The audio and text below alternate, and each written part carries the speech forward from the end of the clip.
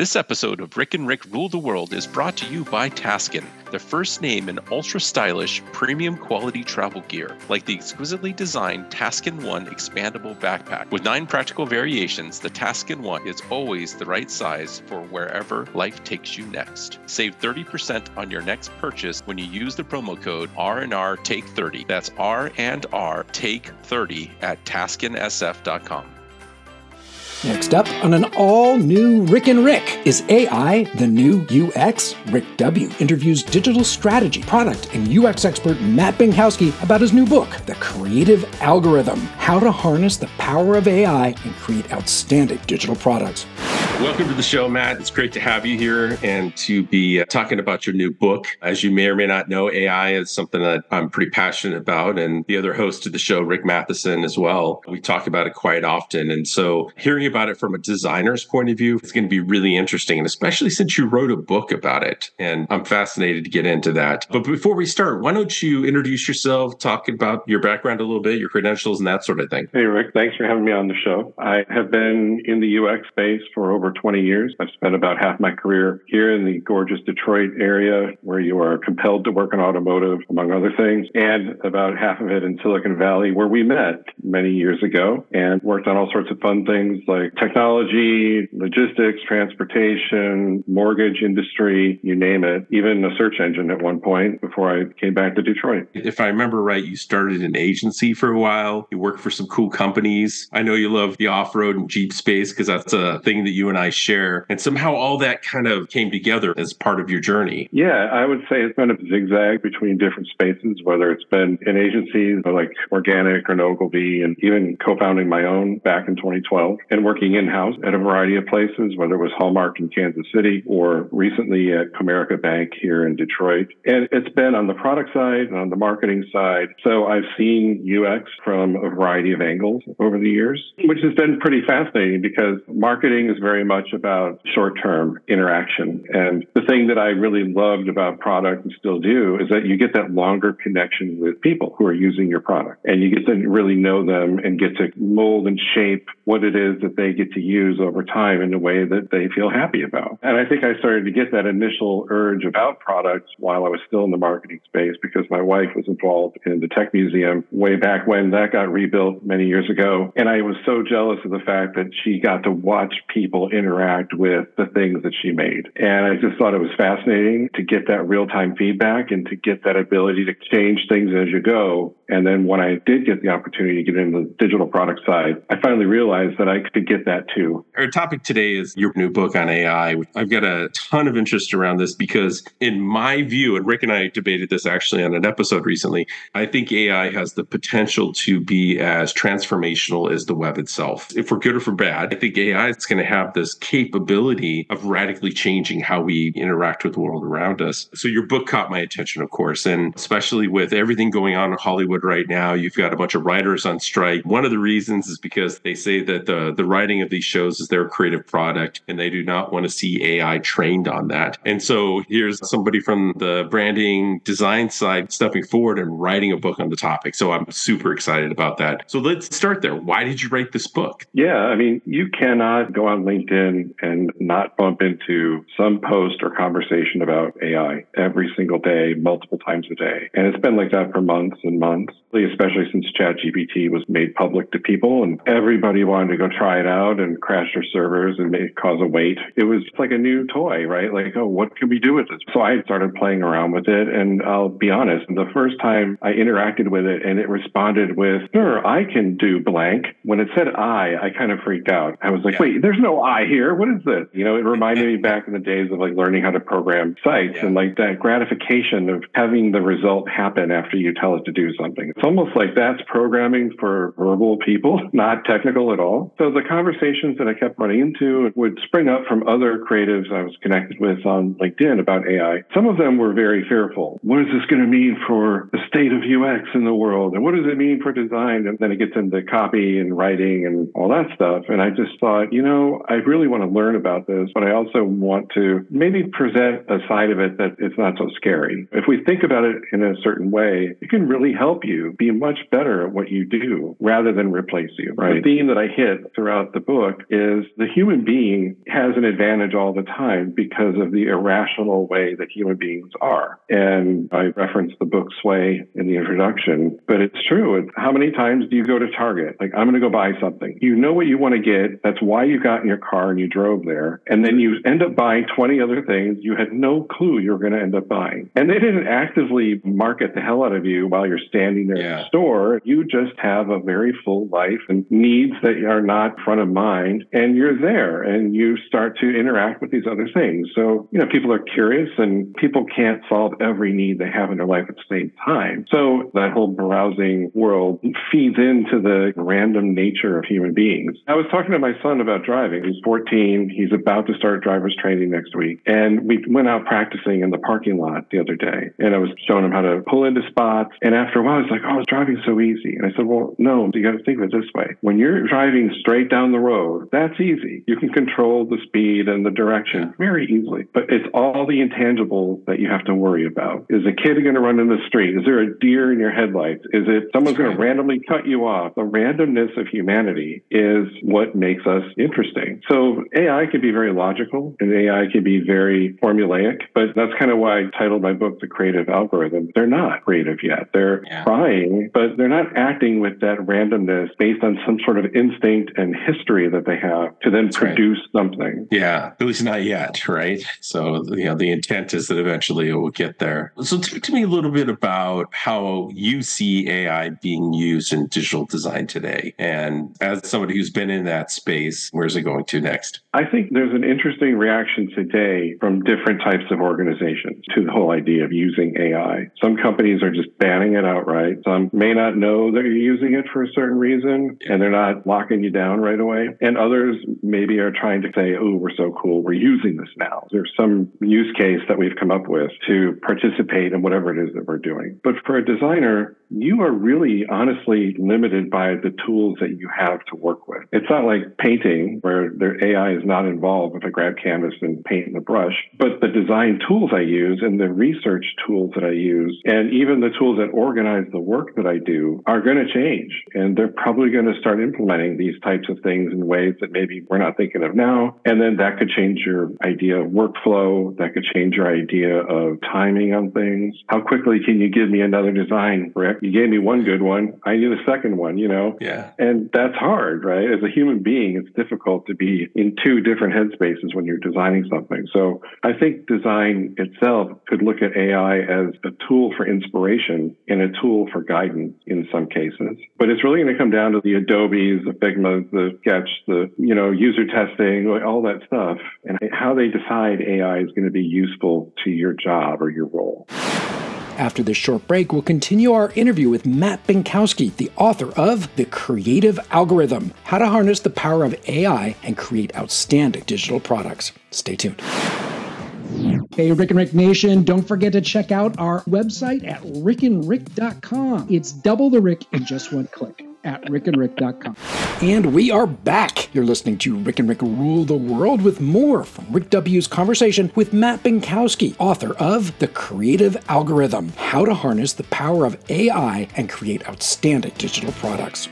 It's funny because I wanted to see this movie for a long time and I just kept not seeing it for no particular reason. And it was called Hidden Figures. And it was about this group of Black women who worked for NASA as computers. I mean, literally, the title on the door is computers. They're human computers. And they would calculate trajectories and things like that NASA needed in order to determine if they could get somebody to space and back safely. And one of the things I thought was super interesting is there was a point at which, I think it was HP, had brought a computer to NASA, a more traditional computer, a mainframe that we're used to seeing today. And there was a moment where the lead lady in charge of the computers said, basically, we can either go figure out how to program the computers or we're going to be in a situation where we're replaced. And they went and instead became, I think, Fortran programmers. And they were able to transition and they all kept their jobs. And so I feel like that's the inflection point we're at today, where there's a lot of fear and apprehension around AI AI, especially in the design community, the writing community, the creative community. But I feel like they need to flip the script and they need to literally go take a cue from that movie and figure out how to utilize that thing as opposed to trying to prevent that thing, because they're never going to prevent AI from proliferating. It's going to happen. The genie's out of the bag. So now how do you use it? How do you become the person with the most skills to be able to do something with? Are you seeing this as well in the creative community? Yeah, I mean, I think copywriters are probably the most scared right now because ChatGPT usage. Write me a cover letter for this company, for this role with my background, and then it just jams it out. You can just use it endlessly to generate text. However, it does take someone who has some critical thinking and some creative skill to look at that and say, no, none of this is actually getting to where I want it to go. I think either you then use it to shape where it should go, you keep nudging it in certain directions because you can't seem to think of the great way you want to say it, or you just blocked or whatever. But you have to keep pushing on it to get to a place where you feel like that meets your creative need. Yeah. And it's not just, it spit out 10 options of a headline for a Facebook post and I'll just pick number 4. Who cares? That's not going to work. And I think the point that you made is what it has is the ability to regurgitate information. What it doesn't have is the ability to understand the context of the question. And unless you learn how to tell it what the context is, then it's going to come up with something random. It's just a fun experiment. The other day, a friend of ours was trying to write a new description for his dating profile. And I said, dude, ChatGPT, let's go.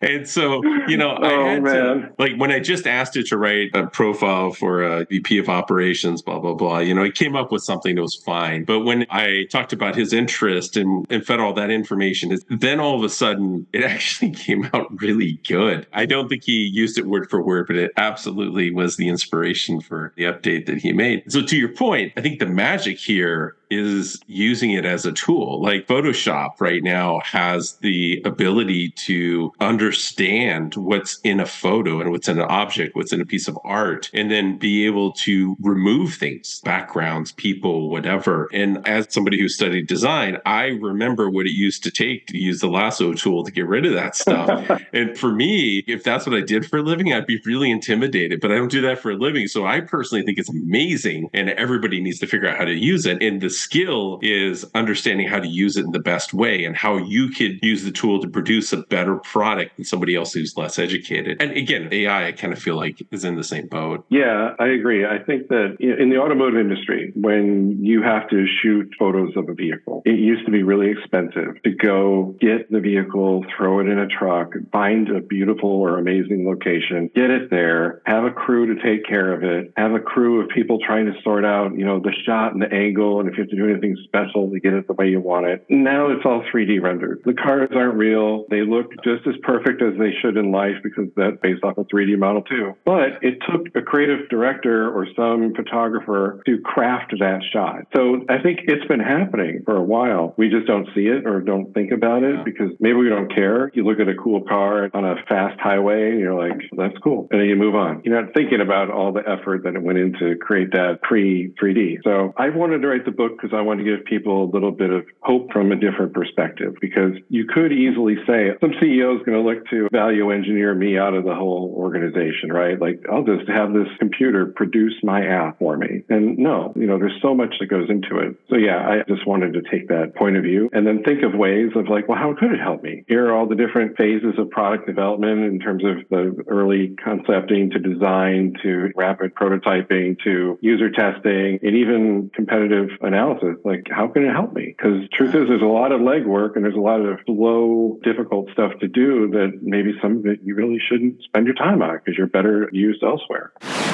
We'll be back after this short break. This episode of Rick and Rick Rule the World is brought to you by Taskin, the first name in ultra-stylish, premium quality travel gear, like the exquisitely designed Taskin One expandable backpack. With 9 practical variations, the Taskin One is always the right size for wherever life takes you next. Save 30% on your next purchase when you use the promo code R&R Take 30. That's R&R Take 30 at TaskinSF.com. Welcome back to Rick and Rick Rule the World and more from Rick Wooten's conversation with Matt Binkowski. In your book, you talked about a number of things, that AI can help with, like personas and design systems, prototyping, user feedback, analysis. And I definitely see that, particularly the analysis and the user testing part, crunching all that data and producing some learnings or results that somebody can then interpret, right? To the point you made earlier, it's got to be interpreted. Can you talk to me a little bit about this and how that would work, particularly the prototyping? I think that would be super interesting. Yeah. So from a user testing standpoint, I've worked with really talented researchers over the years. And, you don't have to test 100 people to spot a problem, right? You can do it 12, 10 people. You'll start to notice a trend and then you dig into it. And that's where the human watching and listening and interpreting what their intent is and how they respond and what they wished it would do. That's where the magic happens, to try to come up with points of recommendation or a breakdown of what really happened to inform the product team to figure out what to do. So there is some level of legwork that AI can do for you. It doesn't have to be on some grand monster data scale. You don't need to run a test of 10,000 people every day of your life to figure out if someone can check out when they're in the shopping path. It's not that impossible to understand. But if you do allow it to understand, like you're saying, the context within the test, like if you understand who in a very fine detail is taking this test now, and that type of persona is compared to another persona you've crafted, then it gets really interesting, because then you can actually run many of those tests without the legwork, let it go do it, and then try to sift through it to give you some things to think about and try to find like the commonalities or differences between them. I've done a ton of persona testing over the years and the different roles I've been in. And usually you kind of have a hypothesis. So you go in and you ask a fairly finite number of questions trying to prove or disprove your theory. Mm-hmm. But how cool would it be to ask 100 questions? You still have a theory, but you're going to ask 100 questions. And then you could use the power of AI or what have you to then look across that for patterns and combinations and to stack rank the influential factors. And I remember, I think this was after you and I worked together, but I was working with a designer back when I worked at Palm, and we were doing this test. And we went in, and it had nothing to do with the homepage, but we went in, and at the same time, he's like, I have a new version of the homepage. I think it'd be cool to test. And so he showed me this homepage, and it had 50 links at the bottom of it. And I'm like, Jim, what are you doing? This is terrible. I hate this. Like, we're not going to do this. He's like, let's just test it. And so we did, and he was right, and it tested really well. We used a tree jacking kind of simulation in order to test it out. And, net, people were able to get to what they're looking for a lot faster. Now, fast forward, now they're called superfooters, and it's a common thing. But, back when we did this, like, it wasn't that. And I was like, I thought it was crazy he was trying to do this. And so that's what I would like to be able to do is like, determine what are the key factors that I can't even think of. Like, it's great when you can get a room full of UX people together because they each have their own experience. They each have their own kind of like specialization of focus. And so what you end up with coming out as a group is bigger than what it would have been for any individual or whatever. And that's the kind of the thing I think might be kind of interesting here is that ability to rapidly come up with what that next thing is. Yeah. When we think about product design, we think about it in terms of a human being is going to utilize the product. But if you go a step further, maybe your AI is going to be doing the thing for you using another system, right? And I forgot where this came from, but I want to think it was Facebook. Essentially, these two AIs were conversing, and they ended up creating their own language. Essentially, they basically broke it down into their own way of quickly talking to each other that we could never understand. So it could get to that point where the AI is interacting with the AI, and it's doing it in a way that's so lightning fast, and the thought of a human interface is not necessary for certain things could happen. And maybe it should, because why would you want to go have to do that manually? But other things that are designed to pique your interest, to kind of trigger things in your mind, to get you to fantasize or think about, well, what if I decided to go on that trip to go kayaking? Well, what if I did that? That could be a lot of fun. Like those types of moments or those types of experiences are things that it's not a logical decision. It's a human decision that you're trying to make. So I think there's a lot in there that things could morph into other things, like banking. If you use your mobile app, money is an idea at the end of the day. Unless you actually want to go prove that it's an idea and withdraw your cash, it's still an idea if you don't do that. So like you're working with something that is already abstract anyways. And I guess a funny kind of sad recent example is that we recently switched from one bank to another. And we got over there and, we thought, oh, this is the biggest bank. They've got some good tools. And you go in there and you say, say, I want you to get my bills so I can then pay them online. And they go, oh, we don't have that. My jaw dropped. I'm like, wait, hold on. We just set up with you guys and you don't even have that? I'm like, well, we do. But if you're not in our system, we can't do it. You think about this, if the idea is like, if it was an AI, would that be the response? Would it not have the ability to get that bill electronically and then pay it for you? Tune in next time for the conclusion of our interview with Matt Binkowski, the author of The Creative Algorithm, How to Harness the Power of AI and Create Outstanding Digital Products. Until then, stay safe, keep each other safe, and keep on coming back to the one show where almost everybody's name is Rick. And everybody rules the world.